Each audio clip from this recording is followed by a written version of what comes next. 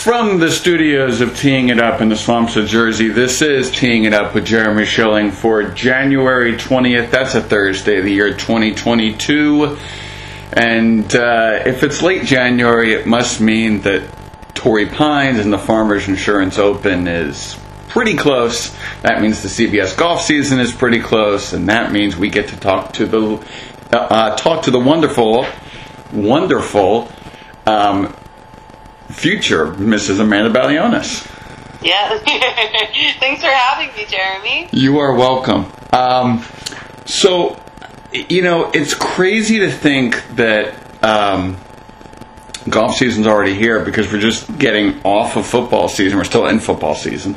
And for you, two of your games this year intrigued me mainly because they involved my Jets, who I'm just looking for positive games to be strung together in all facets, and it just does not seem to be happening. And you covered the Houston game, which they won, and then the Philly game where the Philly offense scored on their first 7 possessions. Yeah. And it was like all the positive momentum I felt after the Texans game just evaporated. And so, from your perspective, Robert Saleh, Zach Wilson, you were there for Zach's return against Houston where he looked like a completely different quarterback.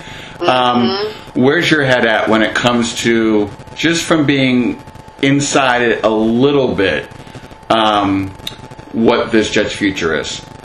Yeah, I think this was, and listen, Robert Saleh told us this, told everyone I think he's an amazing coach, really impressive transparency in terms of telling the media, I think, as much as he can tell us, and with pretty impressive honesty. But this was a building year, right? This year was to figure out the pieces that they have, the pieces that they need, and how they take that into small incremental improvements throughout not only this past season, but through next year too. I think they learned that their OC, LaFleur, he does a better job when he's in the booth rather than when he's on the field.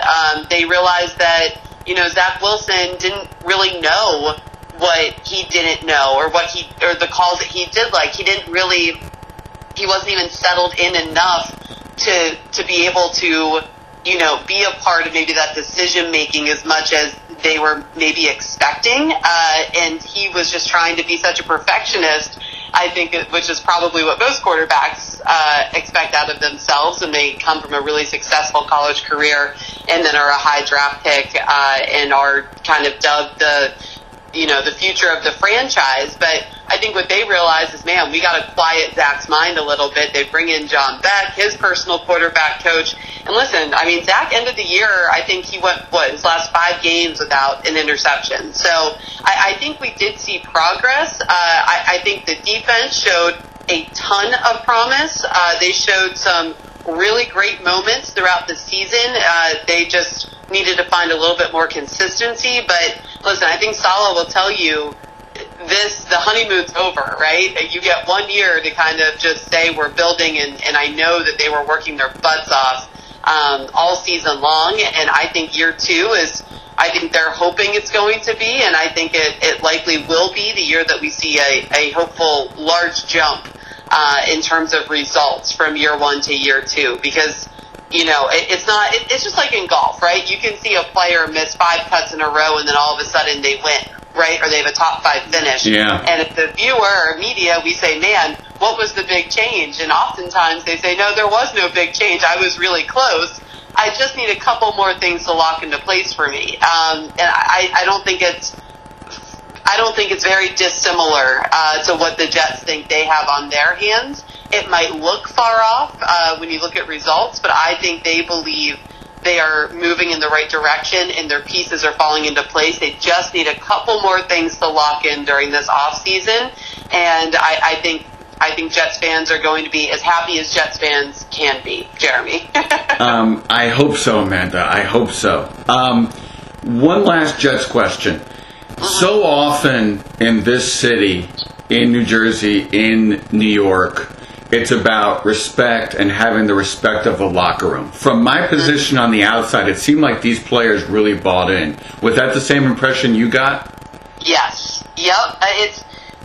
It's amazing. I remember talking to C.J. Mosley, and he said, I never really wanted to be a part of a rebuilding team or something like this. He said, and it's actually the best thing that's ever happened to me in my career.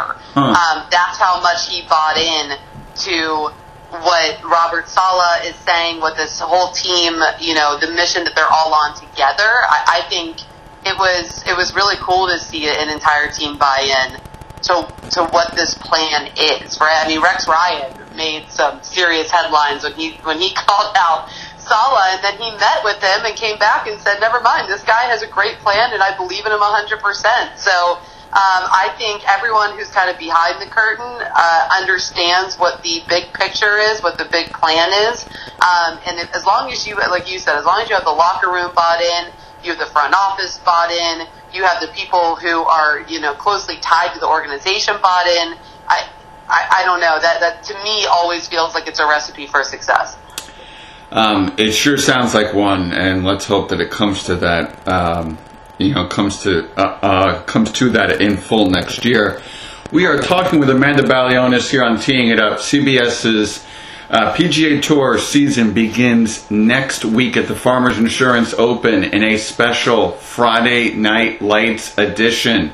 The Saturday finish, Friday 5 Eastern, Saturday 4:30 p.m. Eastern. When you go on the air next Saturday, you are going to next Friday, you are going to continue, or have a chance to continue, one of the most bizarre streaks right now.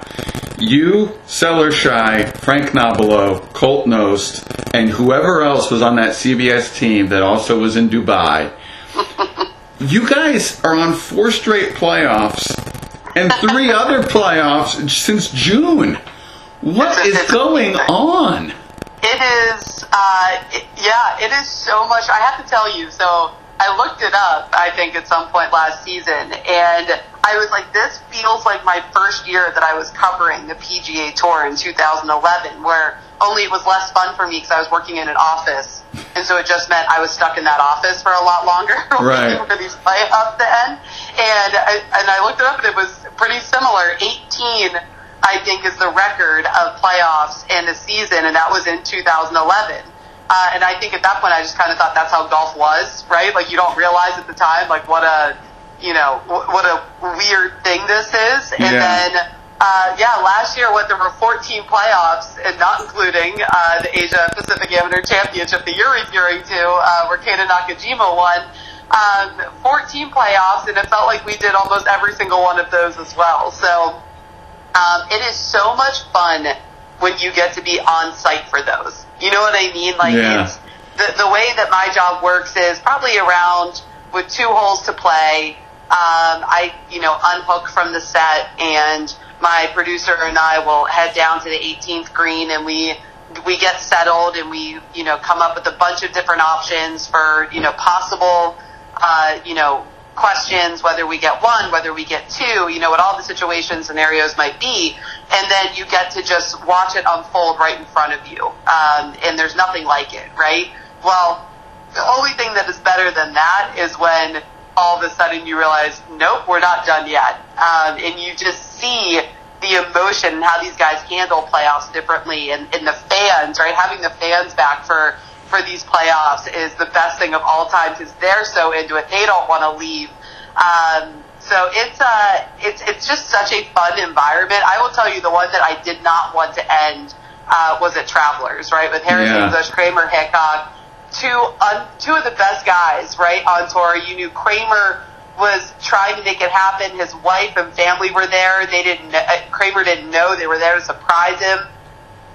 So I know they're up there on the hill hiding and going back and forth between the holes with his new puppy. And then there's Harris English, who hasn't won in a bit, and what a great player he is, and how hard he's worked for this moment to happen again. And you just felt like, man, these are 2 unbelievable guys and players who both deserve to win this. Kramer's making everything. The drama was just unreal.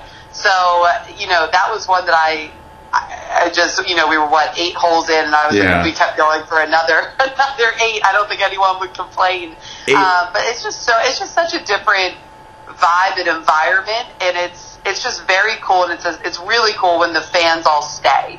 It feels like this private moment that you're sharing with everybody, in that kind of surround sound type arena, and nothing will ever replicate it like that again. And it's just really fun, and it's very cool to be a part of, and we get our extra steps in, as Colt will tell you.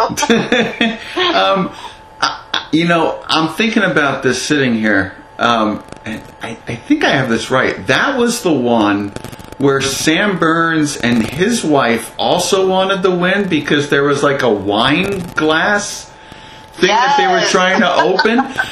I mean, you told that story in between a couple holes at one point. I'm like, oh my God, now there's another player who has interest in this outcome. So Sam and Kramer are super close, and that was one of those stories that was kind of weeks in the building. Kramer was I forget why I had this graphic built, but I had talked to Sam and his wife weeks earlier, and I can't tell you how many things we build in terms of player profiles, interest stories that just don't get on air because there's just no time, right? Yeah. But you always keep it, and you always hope that it will come back to relevancy, sometime down the road that season, or maybe I can use it for future seasons, if it still plays, whatever. And that just happened to be one of those things. And Sam walked by me when I was on set, and I had that picture up for some reason, because I'm obviously doing something with Kramer that week. And he walks by and he said, well, you know the story behind those Magnum bottles, right? And I said, no. He said, well, we made an agreement that we wouldn't open ours until we won. So Sam had just won. He had just opened his. And he goes, so Kramer really wants to be able to open his now that mine's open. And that was it, right? Like, it was just that one in-passing 30-second conversation, and it added a whole new layer, to this story that I think just made Kramer more relatable and more likable. And, those are the things that I always love to be able to tell, because I'm sure Sam didn't think anything of it. But to me, I'm like, man, viewers are going to love this as much as I love this. So if there's time to tell it, we got to do it. Those reaction shots from the Burns clan and that were just hilarious. It's like, I know, they were so invested in it. It was, but like, that's another thing. That's never going to happen in another sport, right? Yeah. Someone you're competing against is never going to stay there and be living and dying by every putt made or missed because they want to open a bottle of wine with you. Like, that's what makes golf so cool. And those are the stories that just make it so much fun. And it's the perfect kicker, too, because it's alcohol. And let's face it, everybody loves the 19th hole. So it just made sense in the moment. Speaking of CBS and building graphics, I was on the CBS preview conference call yesterday, and your producer, Seller Shy, was talking about how your smart cart has gotten a complete transformation for 2022 and is no longer a cart. I know. Jeremy, if you have any suggestions on what we should call my set area now, I'm open to them, because I always call it the smart cart area, and now we are Sam's cart. So maybe it's just the smart area. I don't know. But listen, I think if you're not evolving, if you're not always trying to push the envelope and see what we can do differently and better, like you're not improving, right? So I love that smart cart. That smart cart is what gave me my opportunity with CBS. I will forever be grateful for every single person involved in making that cart happen. But we thought that, what else is out there? I think we were all very intrigued by the ARL that we started to implement a little bit last year with the 3D graphics and what we can do with that. The ARL team's down in New Zealand, and they're amazing, right? So I think we said, okay, wait a second, there's a lot more we can do here with ARL without, something behind me. Maybe it's less of a distraction and we can focus just on this 3D technology that, we can show these holes in a more in-depth way. We can show the wind direction. We can show scorecards. We can show social media. We can do so much, and I think we've only really tapped into the surface level of what ARL can do in these interactive moments and make it feel less intrusive and more additive. So, listen, we're going to see what happens. I can't wait to dive into it. I will say my biggest fear is I've always said I would be the worst weather person because I can't look at a screen. If I look at a screen and something's on my right, that means I should go left. But usually that means I try to go right first. So everyone can track at home how many times I point to the wrong side of the screen because I think I'm pointing to the correct side of the screen. That's the one growing pain I'm a little bit nervous on, but we will get through it.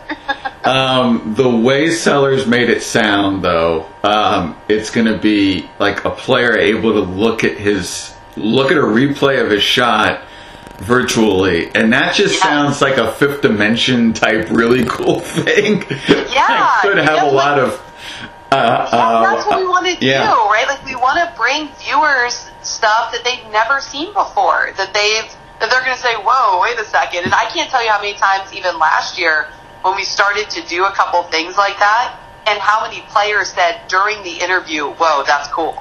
You know, so I think if you start to get that reaction from guys who have been around this game and around these interviews for so long and they think it's cool, to me that's a great mark that viewers at home are also going to be interested in this.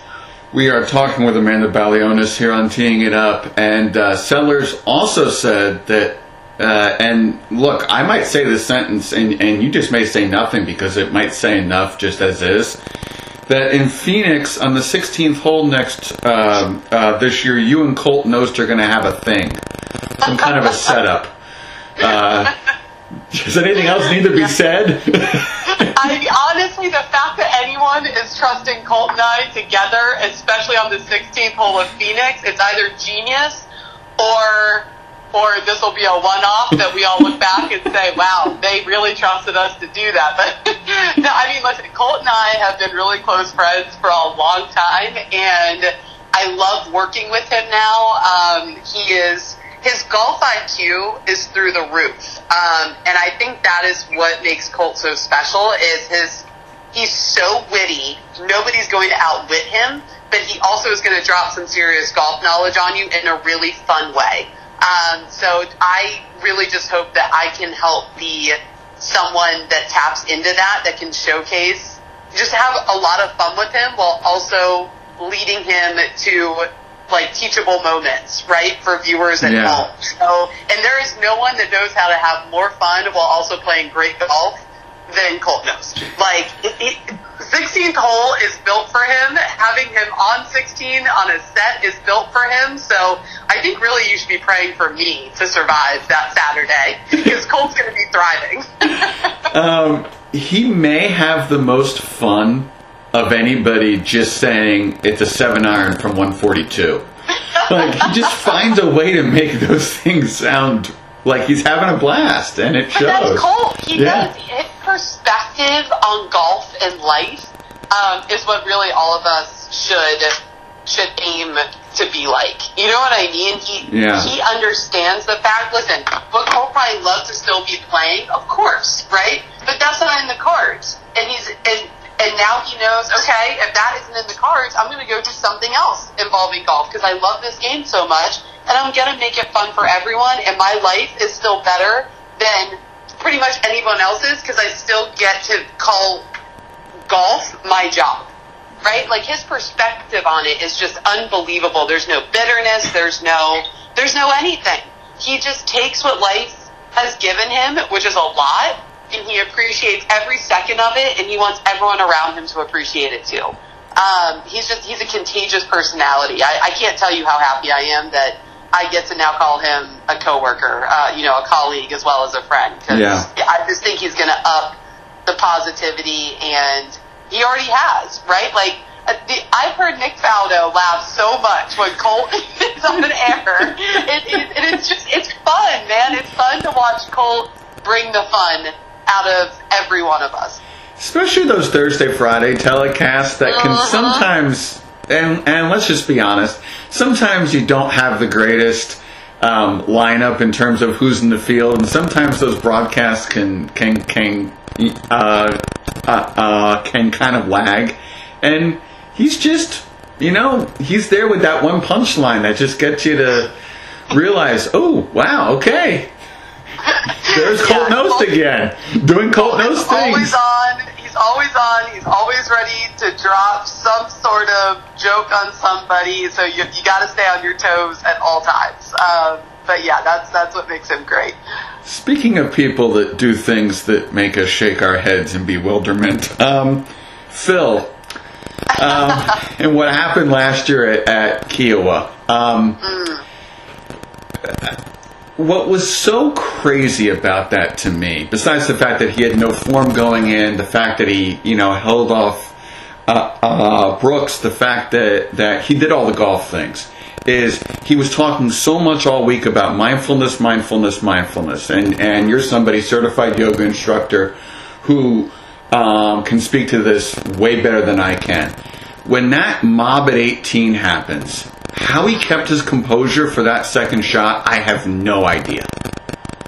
Yeah, I mean, and I don't think enough people give credit to how Brooks Koepka kept his composure. Yeah. You know what I mean? Like, I think people just forget that was even part of it. I think both of them, I think it was honestly, and I think Brooks kind of spoke to that, it was scarier for Brooks than it was for Phil, because everybody was basically walking, assisting Phil to his shot and then up to the green to go make history. Meanwhile, Brooks and Ricky are just kind of trying to get through there unscathed. But that was a moment I will never forget for the rest of my life. Standing behind 18, the 72nd hole, it literally was something out of a movie. I mean, the amount of fans that were there. When I tell you, I'm looking up on the scoreboard, right? And there are fans that have climbed up that ladder with their legs dangling, sitting on the scoreboard, right? God. Like, fans were everywhere just trying to get a view because they all understood what Phil was about to accomplish. And that was just like, I still get goosebumps even thinking about it. Was it a line we probably ever want to see crossed again? No, but it happened.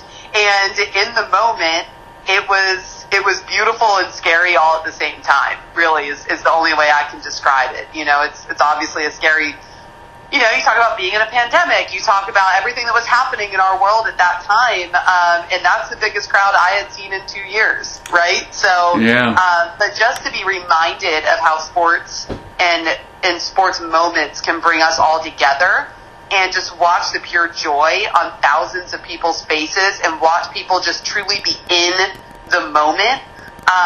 Talk about mindfulness, right? Like, that was a perfect example of being present. And every single person in that moment understood what they had the privilege of witnessing.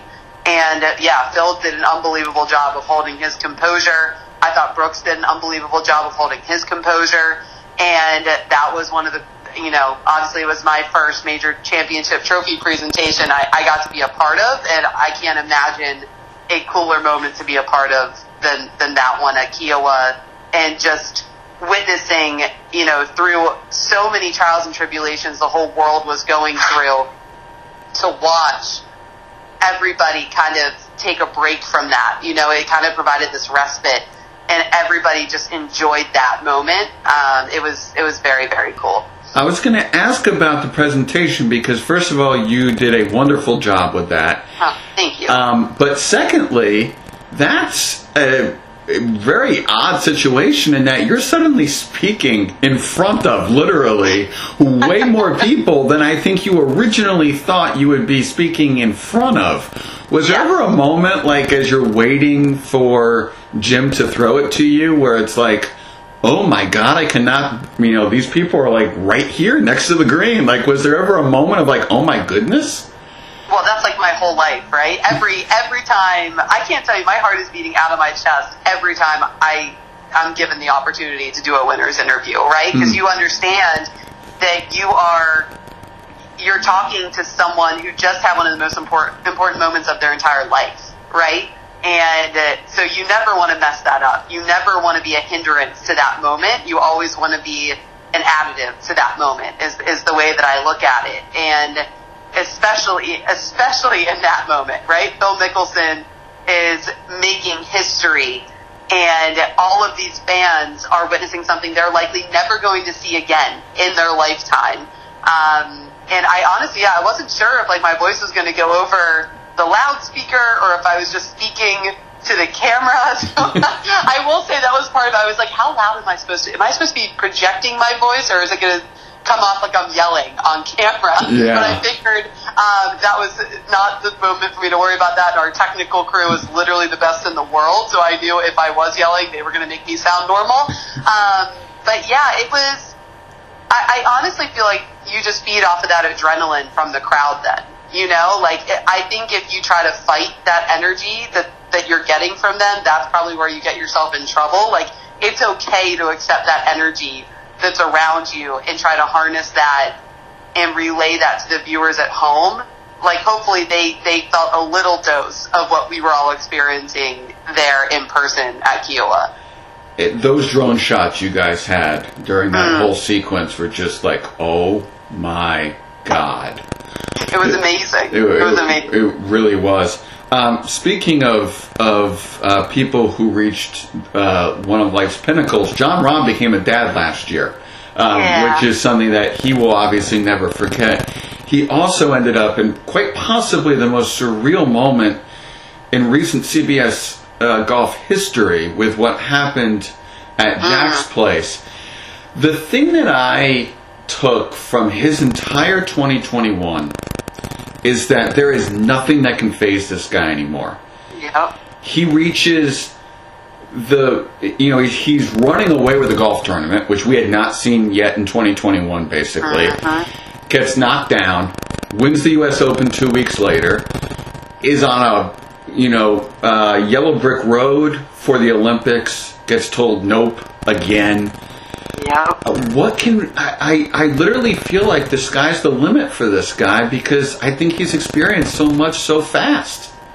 Well, and he wants to learn how to expand his mind and handle situations to the best of his ability. Like, I minored in philosophy in college, so I am constantly reading about, interested in picking people's brains of people who want to be better, right? Understand themselves better, understand the great philosophers, of the past and the great minds of today, and understand how to use all of that information to make themselves the best version of them they possibly can be. And Jon Rahm is that exact same person. Like, in his spare time, he reads philosophy books. Right? Like, he's reading about theories on happiness and, on whatever he wants to evolve in. He is constantly searching out information on how to be that and how to be better. And I think that's exactly what you see reflected not only in his game, but in the way that he approaches his game, right? Like, you could look at what happened at Jack's place as, poor me, this sucks, which, by the way, it did suck, right, for everyone. No one wanted that to happen. There's only one way to describe that, and it's sucky. But he could have looked at that and victimized himself, right? He could have said, this is what's happening to me. But instead, he turned that on its head and basically said, this happened for me. This gave me, an added fire to go out there and win a major championship with my son there to watch it happen. And listen, who knows what would have happened? Maybe he would have gone on to win Jack's place and then gone on to win the U.S. Open. But that isn't what happened, right? What happened is something, hard happened to him, and he used that as added fuel to turn that into something positive. And I think the fact that he understands how to have that perspective at such a young age, truly the sky is the limit for him. And it has nothing to do with his physical abilities, which are freakish. It has nothing to do with his athleticism, which is also freakish. It has to do with the way that he approaches the game, he approaches his life, and how he is constantly trying to better himself. Like, I can't tell you how impressive Jon Rahm is to me, and it's the last thing that impresses me about him is his physical and athletic ability. We have Amanda Balionis with us here on Teeing It Up. There will be 4 LPGA events that will also end on CBS this coming year, in addition to the PGA Tour events and the Masters and the PGA Championship. And you will be able to see in those 4 events many of the players who our guest got to see at the Solheim Cup this past September. I think it was September. Was it September? Time flies these days, Amanda. And one of the things that I found so wild about that is I'm looking at who's on the first tee, and that's Bubba Watson with an earpiece and everything. Yes. And I love the fact that I guess he knew Pat Hurst personally, and that's why he signed up for the gig of kind of being this unofficial captain. But as you look at Bubba, who has had some peaks and valleys in his game, and most recently he's in a valley, what do you think that week may have done for him? It seems like he's been branching out beyond golf and in various areas of his life, his own personal golf, that is. And I think that could be really good for him. Well, talk about perspective, right? I think Bubba has taken it upon himself to understand that he can do and be so much more in this game of golf, than even a, just be seen as Bubba Watson, a PGA Tour winner, Bubba Watson, the big bomber, left-handed, hitter off the tee with the pink driver. All of these things we think about when we think about Bubba Watson. I think he's realized he can use all of that to make this game that he loves so much and has given him so much better. I mean, I will tell you, I watched Bubba Watson the last 2 editions of the Augusta National Women's Amateur. He is there behind the 72nd hole, and he is there to shake the winner's hand, and he is there to shake everyone else's hand, take pictures. He wants women to see that he is there and he is an ally, right? He is showing up, and it's not out of some weird sense of obligation or because someone's asked. He wants to be there. He wants to grow this game in meaningful ways. And I think he knows by showing up, that's meaningful, right? Him being at the Solheim Cup is meaningful. It is meaningful when guys who follow him, men who follow him and maybe don't respect the women's game or maybe haven't even thought about the women's game as something that they could watch and enjoy as much as they do the PGA Tour, they see him there and they're like, wait a second, if Bubba Watson thinks this is cool, maybe I should check it out too, right? Like, that's meaningful change. And he also is learning from these women, right? And listen, I interviewed him on that first tee, and he said it, like, these women are insane athletes. Watching them bomb it off the tee, watching their accuracy with their irons, with their short game on the greens, like, he said, I can learn so much from them, just like they can pick my brain as well. So I think Bubba is understanding one perspective in how he can be a major impact to growing the game of golf, but I also think he understands there isn't just one way to learn how to better yourself as a player, and he understands that, as much as, the top, just as much as the top women in the world maybe can go pick the brains of their counterparts on the PGA Tour, the same can be done for PGA Tour players picking the brains of the top women, on the LPGA Tour as well. So it goes both ways, and I think he was literally just showing that as well. I think last year was a breakthrough on that on multiple fronts too, and I think the LPGA hoodie is a great example of that. And the more PGA Tour players we see rocking that hoodie, it'll be that much better for the women's game, just for awareness. And I think all those Golden State Warrior players wearing it, same kind of deal. There, okay, we have when you asked me, when I asked you. You asked me. I asked you the best of the best for Brooks, Jordan, and Ricky. You said Mr. Koepka, and you were correct. And then Jordan had a nice little bounce back here. So yes, you were 1 for 1 with this prediction. The reason why I'm bringing this back up is not to just say that you went 1 for 1, but to also say that Ricky showed signs in the fall. He showed signs towards the end of 2021 into the fall portion of this season for kind of turning a corner. And I'm just curious, especially seeing all his friends. He's a new dad himself. #perspective. Where this is going to take him, because I feel like he is very much like Jordan. It may take 1 or 2 times in that final group, but I think he's close. Yeah, I think we saw him in the mix multiple times last season, and it's so funny because I would text with John Tillery, Ricky's coach, and it was pretty much always the same conversation where he said, listen, our major changes are done.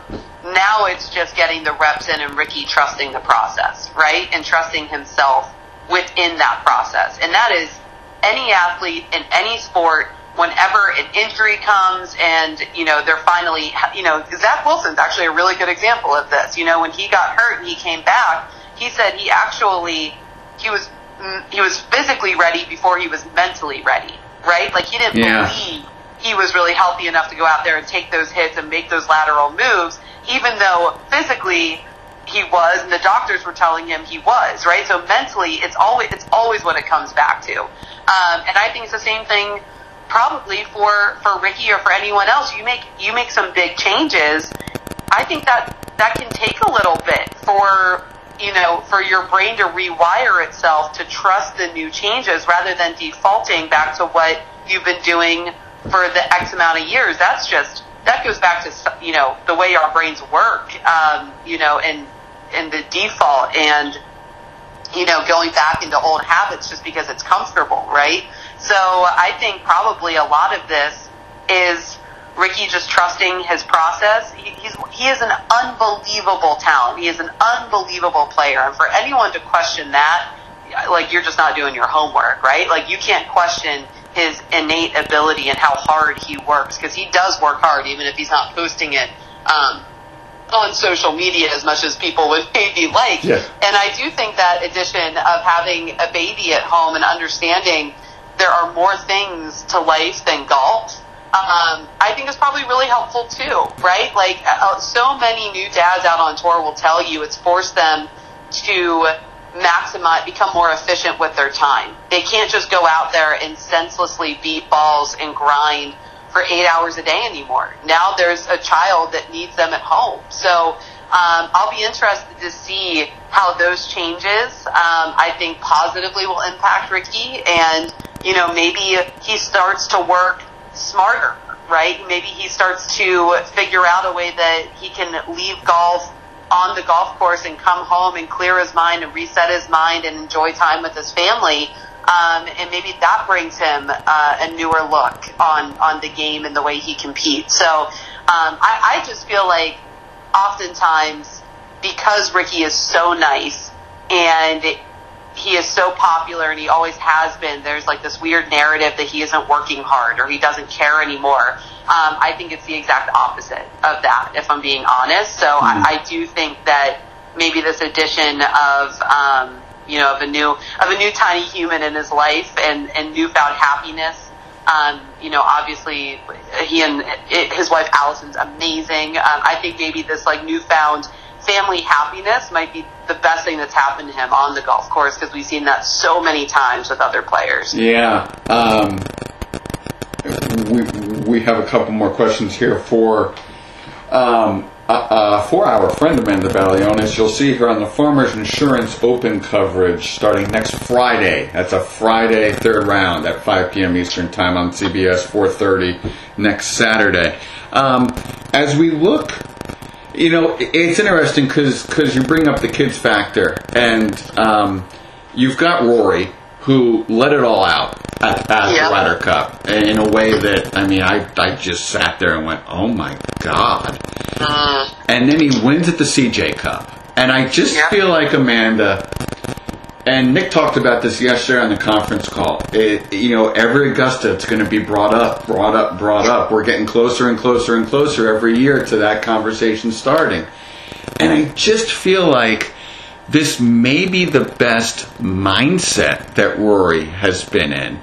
Now he's just got to match up the game being sharp at the right time to the mindset, because it sure seems like he's functioning is not the right word, but he's operating golf-wise mentally in the right space for the first time in a while after chasing distance, which he now says was a mistake. Yeah, I mean, listen, again, it goes even back to like we were talking about with the smart card and now the new setup, right? If you're not trying to do new things, if you're not trying to evolve, you're not trying to get better, right? So, yeah, maybe chasing distance in hindsight was a mistake, but to me, all that shows is that Rory is willing to do anything to find his edge, right? And make it, I just can't imagine that would ever, you trying to get better even though it didn't work, I can't imagine that ever being considered a mistake, right?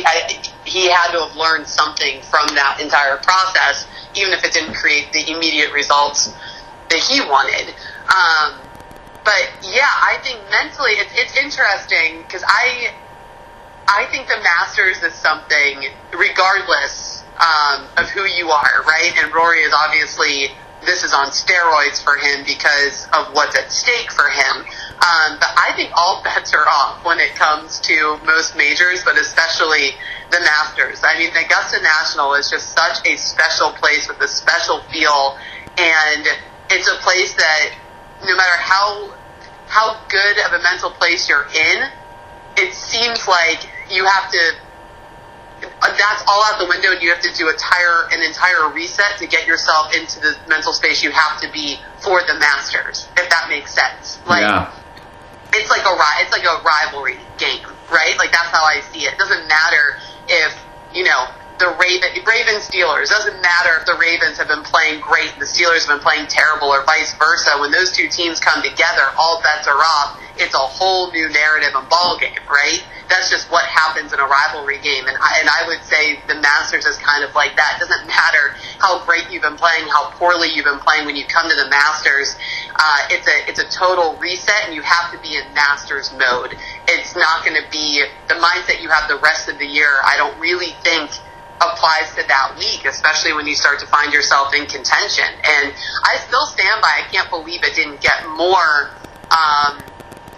people didn't talk about it more when he told us on air 2 Masters ago that he loses 10 pounds every time he's there competing, because that's how stressed out he is. That's right? I forgot about that. Yeah, I don't know why people forget it, because I think that's the most telling thing about Rory at the Masters. It was so honest and insightful. Imagine the emotional stress you have to feel to lose that type of weight in a week. You know what I mean? Like, yeah. That's how stressed out he is. Like, think about the stressed out times in your life. I think about the stressed out times in my life, and how emotionally exhausting and physically exhausting it is for it to come out in that way. And I think it was cool for him to share that, but I also think it was probably semi-therapeutic to get that out there and understand, okay, that's probably something I have to work on. And how do you do that? I would absolutely think so, because, Tiger's talked about the fact that he sweats out, so much weight, but that comes from just the sweat and heat and being Tiger. I had not, you're right, before that comment, I had never heard it termed as that being a weight loss due to stress. And I think it does speak to the weight that event holds and how meaningful that would be for him to get over the top and be able to claim that green jacket. Speaking of off the course things, I have a question. I had a bunch of people say to me last offseason, where's Patrick Cantlay? Where's Patrick Cantlay? Where's Patrick Cantlay? And Patrick just decided to play the Ryder Cup and take the rest of the fall off. Right.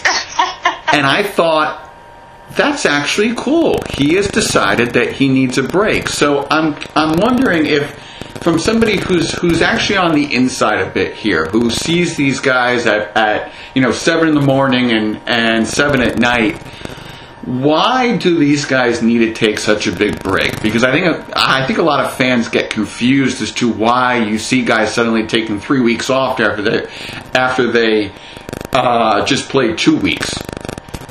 Yeah, I mean, I think it's a mix of things, and guys will tell you this. It's usually a mix of what courses they feel like suit their eye, right?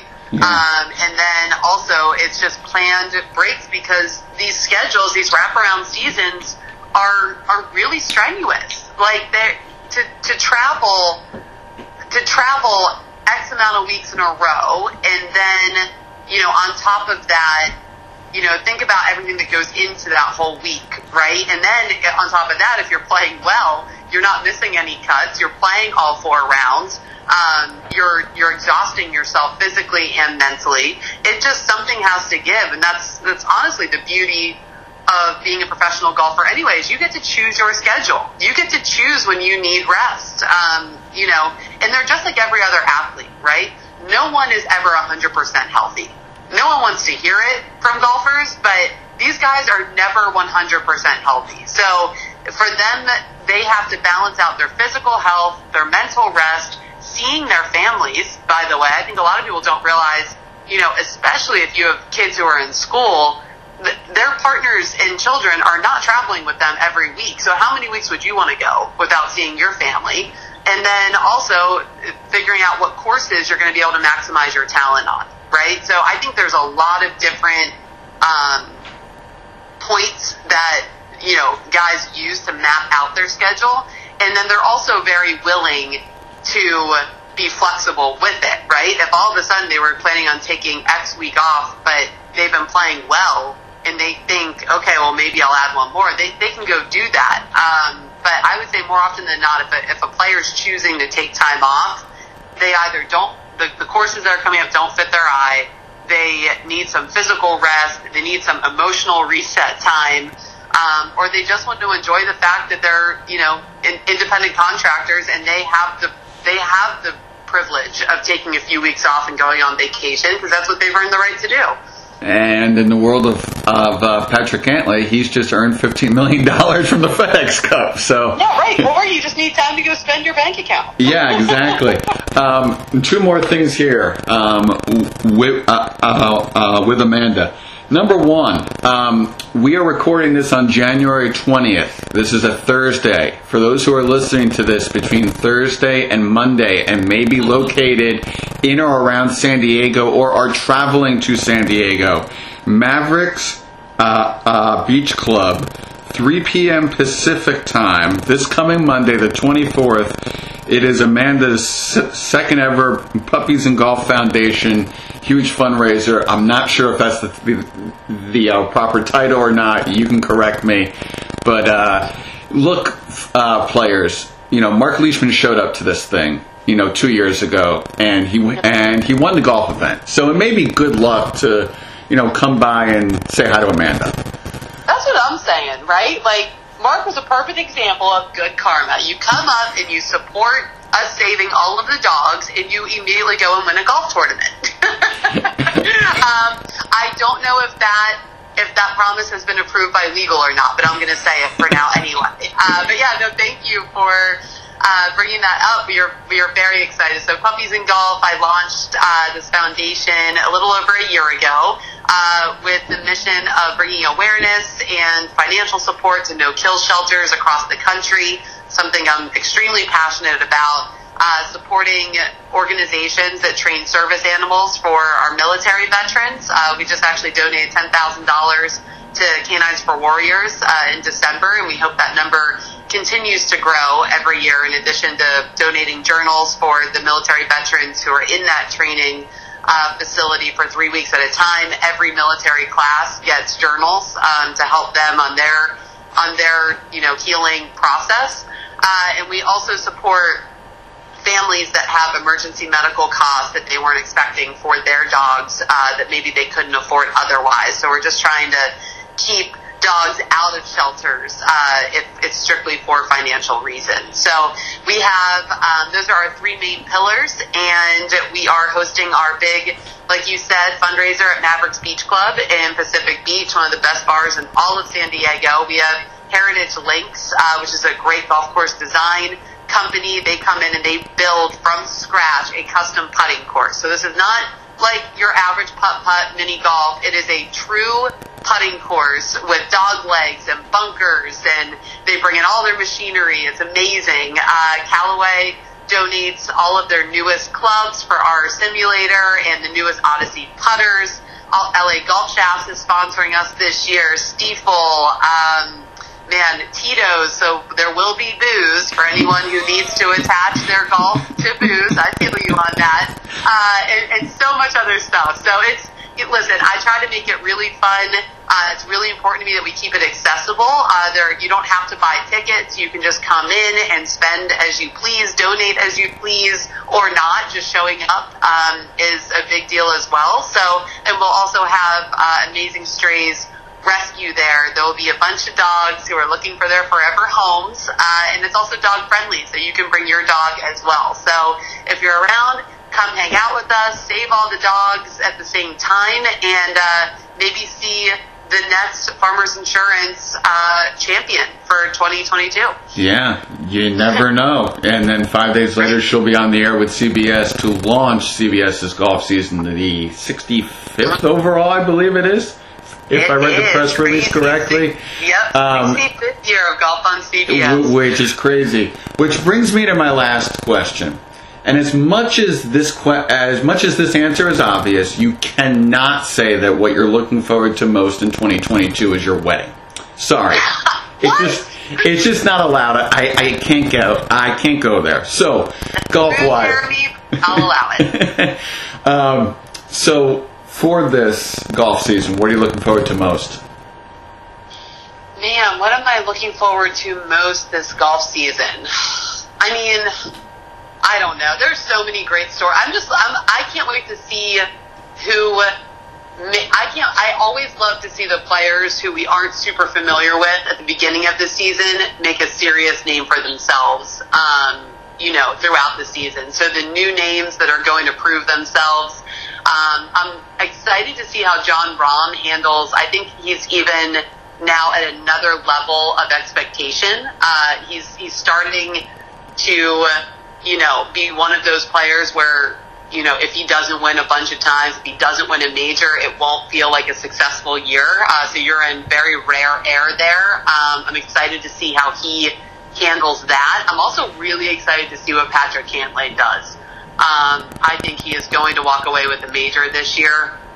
I guess that's my hot take. I think Patrick Cantlay definitely wins a major this year. And I think those are the things I'm excited for. The names that we already know and the expectations are there, how they handle it, and who are the new guys that are going to come out and wow us.